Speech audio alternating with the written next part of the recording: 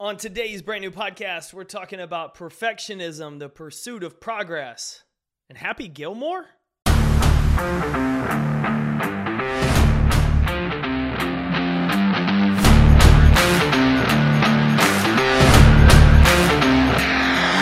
My name is Jake Thompson, your Chief Encouragement Officer, and this is the Compete Everyday Podcast, a show designed to encourage and equip you with the tools to build a winning mindset so you can build your winning life. Text podcast to 972-945-9113 to join our morning motivation club, and visit CompeteEveryday.com for past podcast episodes and to learn more about our resources and gear for ambitious people who are ready to start winning. Welcome to the show.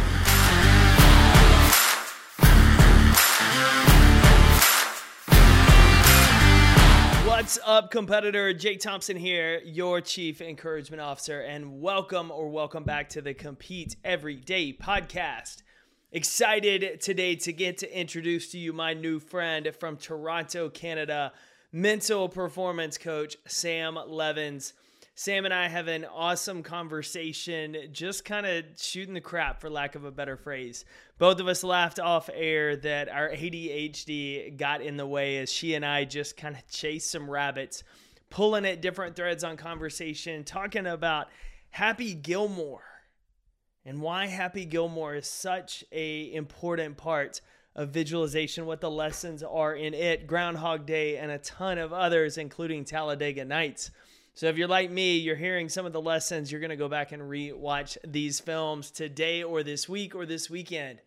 But Sam comes in, guest stars today, gives us a lot of great insight, takeaways, and things we can immediately apply into our mental game to build that championship mindset, to build that winning mindset, to be able to start creating a more impactful, positive influence on the outcomes we desire.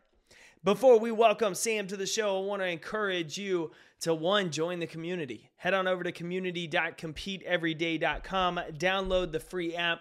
You don't have to go on Facebook. You don't have to go on Instagram. You don't have to go on Twitter. In fact, that's one of the things the community members talk about enjoying the most, is that it is a true community. They're not getting caught up in social media. We're having conversations. They're getting coached up. They're getting better. And most of all, they're building the habits, the mindset, and the focus necessary to reach their career and life goals. So I would love if you joined Competitor Nation. Just head on over to community.competeeveryday.com. Now, let's welcome to the show the mental performance master herself, Sam Levins.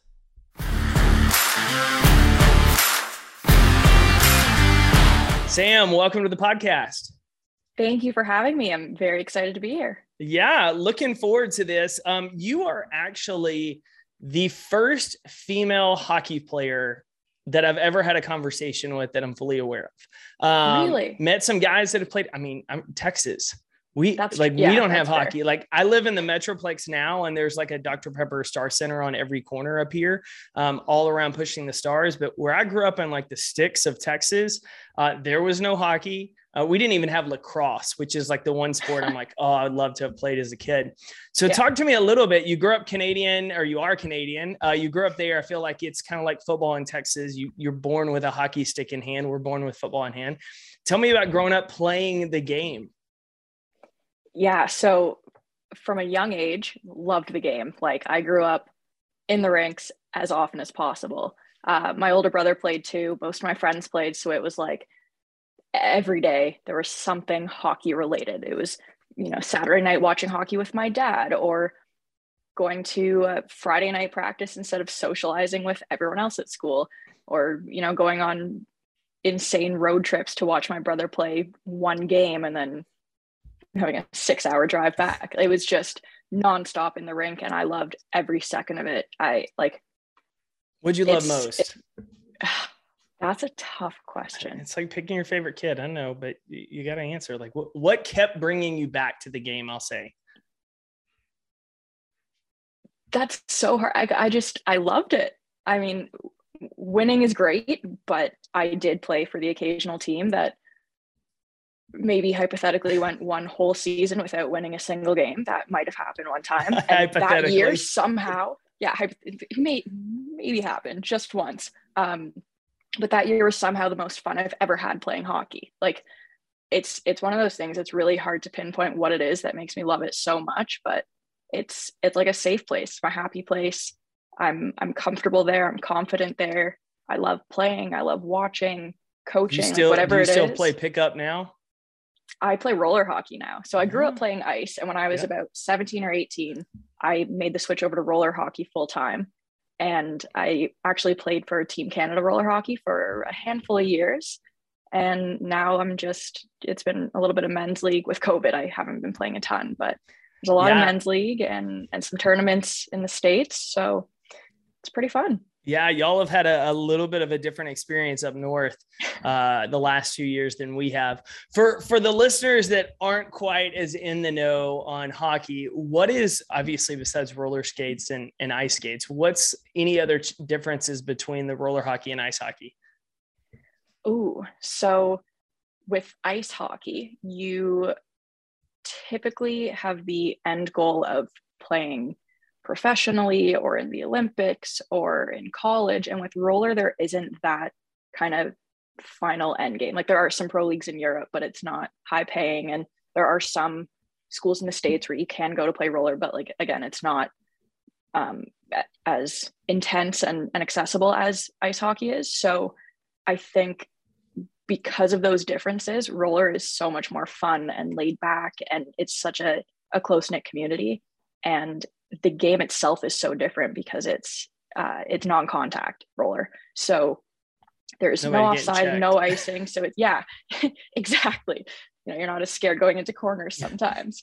But yeah, it's so fun, and it's such a game of control and possession and vision, and it really makes you think as a player instead of playing this like run and gun aggression style. It's a controlled kind of strategic game, and I really appreciate that about roller, and it's like my biggest source of happiness. So I really love it, and it's very different from ice, but still amazing. I love that. Well, and one of the reasons I wanted to chat with you today is the mental side of sports. You're a certified mental performance coach. You've got your master's in sports and exercise psychology. One of the things I'm curious from, as someone who grew up playing, what was the moment? Do you remember a moment when you started to realize either the mental game was a struggle for you, or there was just so much more potential of what you could do if you learn the mental side? For a lot of us, it's like we either like crap the bed, for lack of a better phrase, in certain areas of sports, having no idea mental performance existed, or we have a lot of people who did really well, but they didn't understand how much more they could be doing if they had developed the mental side. So for you, as someone who grew up playing, I mean, having a stick in hand, what was kind of the mental turning point for you, and then started to push you down this path for a career? There wasn't actually a turning point in sport that made me reflect. It was kind of once I was in university and I wasn't playing ice anymore, I was learning about these concepts, and I did my undergrad in psychology. So I just took a few sports psych courses.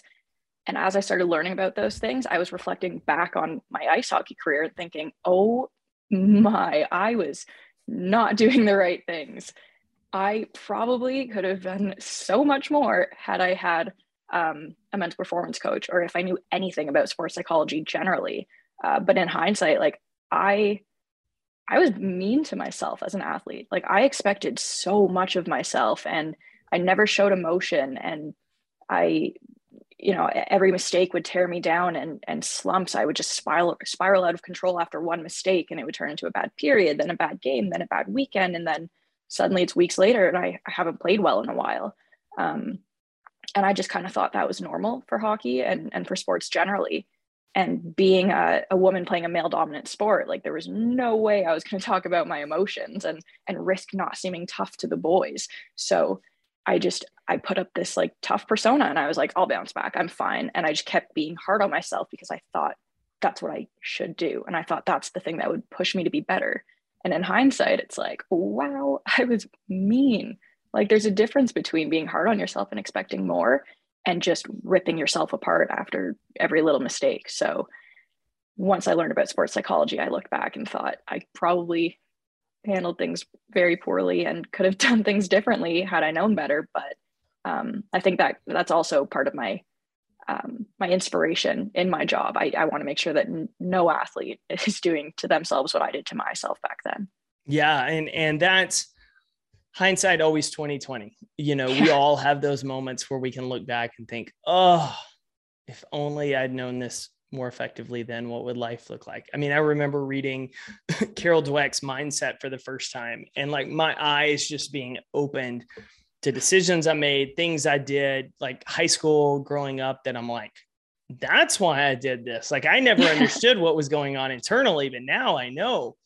So let me ask you, because I think, I've talked to a handful of people in our space recently, and I think a lot of athletes struggle with that internal self-talk. And, there's been some talk lately with the passing of the Stanford soccer player, Katie, and this struggle with anything but perfection. And what happens when we're not perfect on the field, or we're not perfect in the classroom, we're not perfect at work, we get in that internal negative loop and it just beats us down. As someone who is a recovering, I don't know if you would say it's recovering perfectionist or recovering negative self-talk, what is something that you try to encourage the athletes about the idea of progress, not perfection? And how do you try to get that through their heads, especially today when, everything's on our phone and we're seeing highlight reels and we think there's all this extra pressure and we're putting pressure on ourselves, that it's a little overwhelming for a 28, a 38-year-old, much less somebody at 16. I think the biggest piece is to acknowledge that perfection is not real. It does not exist. Like perfection essentially means that like you've hit the pinnacle, can't get any better. You can't get faster and stronger and more self-aware. And like, that's just not true. You can always be better. There's always room for improvement, no matter who you are. So this idea that we're always striving for perfection is so flawed, because you'll never attain that. You'll never get there. It's just an arbitrary word. Like there really isn't a definition. So I think, well, there's a definition, obviously, but it's not something that you can eventually reach. It's always just slightly out of reach. No matter how good you get, you never actually get there. And that can really tear you down, because you're like, I'm aiming for this and I can't get there. And every time I try, I'm still not there. So it tears you down eventually. You're like, I'm trying to achieve this and I can't do it. So I think, when talking to athletes, I like to ask, what would a perfect game look like to you? And for a goalie in hockey, like statistically, sure, you can get a shutout, no goals against. Great. Statistically perfect. No goals against. But did you make a lucky save when you were out of position a little bit?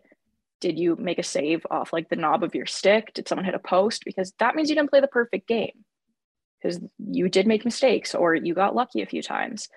But statistically speaking, you did have that perfect game. So it's figuring out their definition of perfection and what it is to them.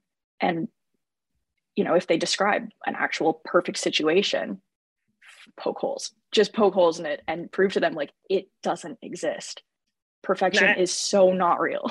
Can I ask you along those lines, how you maybe massage the conversation or shift the direction slightly from the idea of perfection to similar vein, the idea of greatness and excellence? Because for every mountain we climb, there's a mountain on the other side of it. And it can have that similar overwhelming feel that we get with perfection in terms of, man, I got to this level, crap, I got to do it all over again. And that can be exhausting for individuals, almost like that, trying to always be perfect. And so how do we walk that line ourselves for, I would almost say contentment, but not complacency, happiness for the progress made, pursuing more, but not complacent because of the progress made? That's a good question. I mean, have you had the instance where it's like, I'm good? Like, I think about it from a standpoint of, it's for a lot of people, it's either exhausting. For them, it's exhausting because it's like, I always have something else to climb. And that may be because it's an outcome focused perspective versus I'm just working the process every day, trying to get better. And then on the opposite end, you have the people that's like, I'm just good enough, or my ego says I'm good. I don't need to stress and strive and do any more. And I feel like it's that in-between spot that I think a lot of people try to fall into, of how do I just focus on the process of growth and not get so overwhelmed by where I fell short or becoming complacent.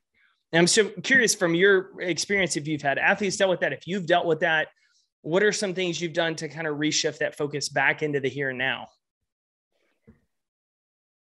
Oh, I have so many thoughts about this. I'm trying to figure out which direction to start in. So firstly, I'll start with, you mentioned, I got to this level. Oh crap, I have to get to the next one. That right there, there's like a simple reframe. And obviously nothing's simply done, but simple doesn't mean easy, but it's simple. Yeah. Yes, that's a good point. Simple fix, instead of I got here, crap, I have to go to the next one. It's I got here. Wow, good for me. I made it here. Now what do I get to do next?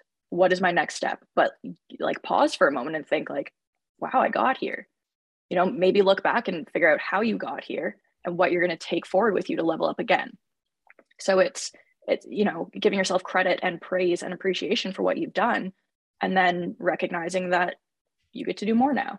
So I totally lost my train of thought there. Okay. Oh, no. It's okay. It's the balance of this constant pressure to be better, almost kind of like that pursuit of perfection, but really the idea that you never arrive, you're always becoming, and finding that balance of embracing that versus getting caught in that complacent side of I've achieved this, let me take my foot off the gas. Yeah. And I think a big part of it is who you're comparing yourself to. So oftentimes when we are comparing ourselves to other people and we're looking at people who are better than us or worse than us, that's when the complacency comes in. Because if we are the best player on our team and we're comparing ourselves to our teammates, like that's good enough. We're complacent. We're fine with where we are because we're better than them. But if you're comparing yourself to who you are. Can I hit on that? Like for listeners, like that's so dangerous, because what if your teammate's not that good? And like you're way talented, way better, but you're sinking your effort just to be just better than them. I feel like that's what we run into all the time when we get stuck in the comparison game, is somebody's going after the wrong target or lower standards. And so we shrink our opportunity for it. So I wanted to hammer that because I'm all about breaking this idea of comparison that I feel like so many people get caught up in. Yeah. And when those people who are not as skilled as you necessarily see you, they might be building those good habits to improve and to be better, while you're just kind of sitting back and thinking, nice, good enough. I'm better than them. That's great. But once you start comparing who you are now to who you used to be, to who you want to be, and all those comparisons are within yourself, there's never a point where you're like, I'm done. Because every time you level up, you're just trying to beat yourself again and again and again. And you're always going to be improving so long as you're comparing yourself to who you were, to who you want to be. So that a piece of complacency tends to come when we are comparing ourselves to others. And honestly, that feeling of being overwhelmed by not being good enough also comes from comparing ourselves to others. But if we're able to acknowledge where we are now and have that awareness and recognize, what it looks like to be a few steps behind where we are now or ahead of where we are now, we have a more realistic kind of direction that we want to head in, and a strategy moving forward for that improvement.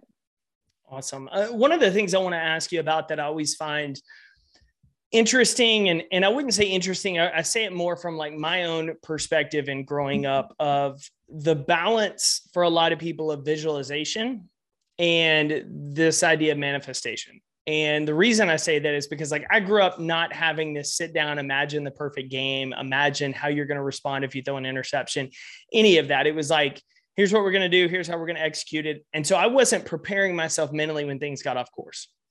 However, when you talk to a lot of people that aren't as familiar with the mental game and they hear this idea of visualization, they think it's if you can imagine it in your head and believe it, it's going to happen. And they completely take out the idea of you got to get reps. Occasionally there's lucky breaks that happen. I mean, Tom Brady talked about in the Man in the Arena, like things have to happen, but really it's about action and work.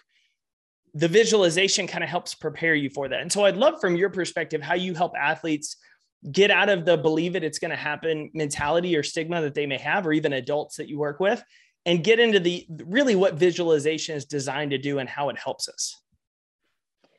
So I like to lean on a movie, Happy Gilmore. Yeah. How old are you, Sam? I got to ask. I'm 27 this year. Oh my gosh. Okay. So that makes me even happier.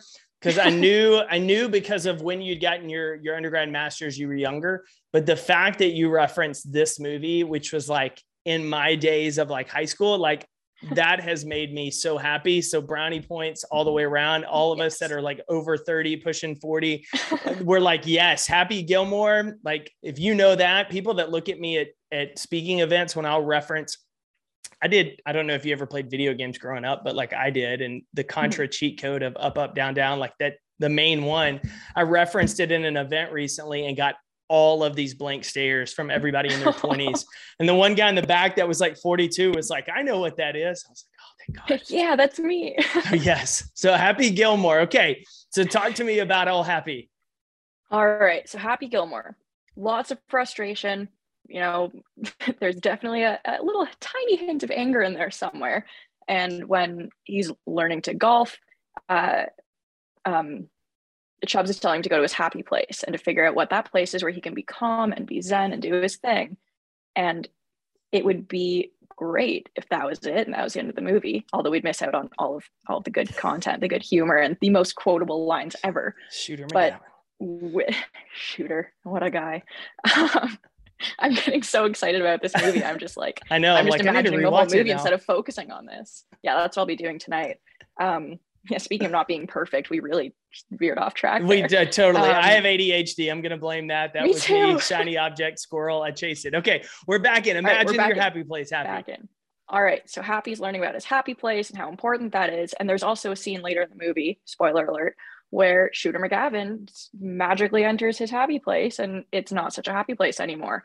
So that proves that, you know, you do have to practice and you do have to be intentional with your imagery. But on top of that, throughout the whole movie, he's also learning the technical and tactical skills. So it's a combination of, you know, finding that happy place, finding that source of visualization and imagery that is beneficial for your game, while also working on the skills and putting in the work to get there. But mental skills, like any physical skill, it's not just a thing that you learn the concept and you can implement. You have to practice it and you have to get good at it.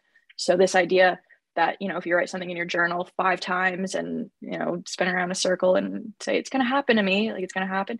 Not true. No, it won't. You have to put in the work and you have to be intentional or it's not going to come. Like, yeah, you might get lucky and it might come, but realistically, you got to put in the work.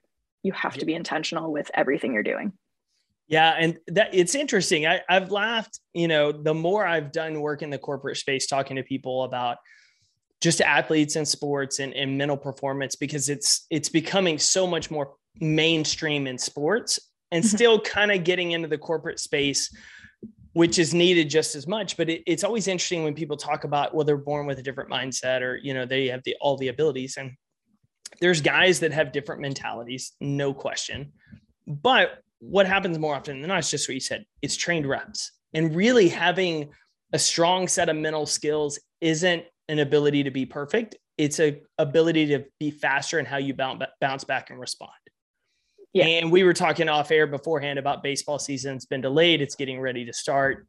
And baseball is the game I always go back to, because I'm like, you're never going to go 4 for 4 every single game. Yeah. You're going to have an 0 for 3 game. You're going to have an error on the course of a season. If you're a pitcher, you're going to give up a home run. Like, nobody has a perfect season, but how quickly can you bounce back, or how long do you fall apart? And really, that's where the mental skill side is so incredibly important. It happens to us in life all the time. We make a mistake. We spend weeks and weeks beating ourselves up about it. We've given up on the habit because we got off track once, or we mess up at a meal, we rebound at dinner, and we're back on the streak. And so I love just reinforcing with everybody listening, everything we talk about on the show, everything Sam's talking about, it can be done, but it's done through reps. It's not a one time, it's going to change everything overnight. It's the Simon Sinek video I actually just shared yesterday on Instagram of like going to the gym once, not going to notice anything. Twice, you don't notice anything. Go to the gym for 9 hours one day, you're still not going to notice anything. Go for 20 minutes a day. At some point, you don't know when, but at some point you're going to notice a big change. It's because of that consistency, working it. And even like you talked about journaling, 5 minutes every morning. It's not something you have to overthink. It's just putting your thoughts down. What did you learn? What are you thinking about? How are you going to reframe? Like little things that stack up over time. And so I love the reinforcement. I mean, I'm more excited that we have a Happy Gilmore reference on this And I'm literally like, I'm going to watch that this weekend as like, what a perfect example Sam used to teach us of just a nice classic throwback. So I absolutely love that. Sam, talk to me a little bit about the work you do now, because I know you're working with people. I know you're helping on the mental performance side. Who are kind of the type of clients you work with most often right now? So currently, I just started working with a company called CEP Mindset, Consistent Elite Performance Mindset. And the company generally, we work with mostly hockey players, but I am doing some work with some dancers. And aside from my work with the company, I am still working with a junior A hockey team in Ontario. So they're 17 to 20-year-old boys. So they're a hoot, and they do understand my like Adam Sandler, Will Ferrell references usually. So it makes me feel good that, you know, the Will Ferrell and the Adam Sandler legendary movies are still being present in the sports world. So I love that. But you're going to have to throw a Chris Farley at them sometime and see if they can stick. Ooh, okay. I might have to give it a try. Yeah. I mean, I don't know if I want to hurt my own feelings with that. Like they just figured out how old I am. And they were like, you're that old? And I was like, I'm not old. What is wrong with you guys? I'm not old at all. Stop that. One of my clients is like an office, and the majority of the office are like 20s, early 20s. And the CEO is in his early 50s. And so we've laughed about like, he'll ask me stuff sometimes. And I'm like, he's like, is it just like an age thing? And I'm like, no, it's not. Like, no, not at all. Some of this stuff, absolutely. Movie references, book references, they are in a whole other world. But yeah, so it's pretty funny hearing you talk about people like, you're like, how old? And I'm thinking like, oh my gosh, like you're in your 20s and you're referencing this stuff. So it's all about how can you meet the people you work with where they are. And if they understand Will Ferrell and Adam Sandler, awesome. If they don't, you'll figure out whoever it is to draw the same comparison and storyline, which is why you're so good at what you do. Sam, where is the best place for people to follow and connect with you on social media? I know you're a little active on there, and so would love people to follow along your work. And then if we have anybody listening that is a hockey player, is the mom or dad of a hockey player, should definitely reach out and connect with you. Yeah, absolutely. On Twitter, you can follow me at Sam Levins 1T, and Instagram is samlevins.mp. To make it really difficult, they're not the same. That's okay. Mine aren't either. And I don't know what I would have to pay to get them or get them the same, but I'm just like, they're going to be different. And that's it's too much. It's already out there. Too it's many people already know what it is now. You can't change it. It's too late. You can't. The only way you change it is if you ever bought at Sam, and that was it. And then you're like, okay, that one would be worth it. I don't want to ask what that would cost because it's probably like the at Jake. It's not going to be cheap. Yeah. maybe once I'm actually old, not old like the junior players think I am, then I'll have the investment. But I'm not even going to ask what age you quote think that is, because I personally believe you can be 60 and still younger than somebody that's 25. That's fair. All about the mentality. And just reframe everything. It's all about that reframe. All about it. Sorry, I was just going to say, I'll give you one more movie reference that I love talking to with the perfectionism. I just thought of it. It's one of my go-tos. Talladega Nights, Ricky Bobby. So the whole movie, it's if you ain't first, you're last. If you're not perfect, you're a failure. But then we all figure out that like you can be second and third and fourth. You can even be fifth. Like this idea that you have to be the best or you suck is insane. You have to be perfect or you're a failure. Like it's so unrealistic. And I think there are tons of fun movies that actually teach pretty valuable lessons. So if you're not in the mood for like a boring documentary about psychology and neurons and neural pathways, just watch Happy Gilmore, watch Talladega Nights, learn your lessons that way. That is it. You know, as you were saying that, I thought about the perfection side, the Groundhog Day. How every day it's a wake up and he's trying to do just the perfect thing to change the day. And he just keeps batting over. And it's not about being perfect on that day and for that movie. It's kind of about being in the moment and being about others. And so, now I'm like, oh, now I got to go back and rewatch some other stuff to think about what I want to do. I was really bad about that years ago. I'd go watch movies because I'm a movie nut. It's really an escape for me. But when I was like in grad school, we had a movie theater like across the street from the apartment complex my roommate and I lived in. And I would go on Fridays. I would stop class early or stop online studying early, stop work early. And I'd go over there for like the first show of the day, like at 1 o'clock. It was like $3 or $4 for a ticket. And I'd sit in there and nobody would be in there. And I loved it because I could watch stuff. And if I had an idea, I could pull out my phone and make notes in the theater and not worry about like other people seeing the screen. And so now I get myself into trouble because if I see something like that, I'm like, oh, that would be a really good post or blog post or video. And then I'll have to get up and walk outside or walk down to the little alley or the little hallway and like take a note real quick and come back. And wife or friends are like, did you go to the bathroom that fast? I'm like, no, I had to get on my phone. And they're like, what? I was like, I'll show you after. Don't worry about it. Oh, that's so funny. Never turns You're going to need like a pen and paper with like subtle glow in the dark ink. Yes. I'll take my little Remarkable iPad thing with me somewhere and scribble on it. So that way it doesn't beep and I don't get lit up on it and then in the theater. Man, so boy, good. We are chasing some rabbits today. But man, it's been fun. Sam, so good to connect with you. I'm glad we got connected on Instagram a while back and LinkedIn, and super grateful that you took some time today. Everybody listening, if you haven't watched Happy Gilmore in a while, you should watch it. If you haven't seen it, period, you got to watch it and shoot us an email. I just want to know what you think about old school Adam Sandler movies, as well as this idea of visualization, because you'll never get the picture of Shooter McGavin in the all black out of your head when you think about visualization isn't perfection, but how are you going to respond to it? So Sam, thank you so much for coming on the show this week. Yeah, thank you so much for having me. It was great talking to you today. Thanks for tuning in to another episode of the Compete Everyday podcast. To get in touch with the team, drop us an email to podcast@competeeveryday.com. And to find out more about our resources, content, and gear that will help you build that winning mindset so you better compete for your best life, visit CompeteEveryday.com.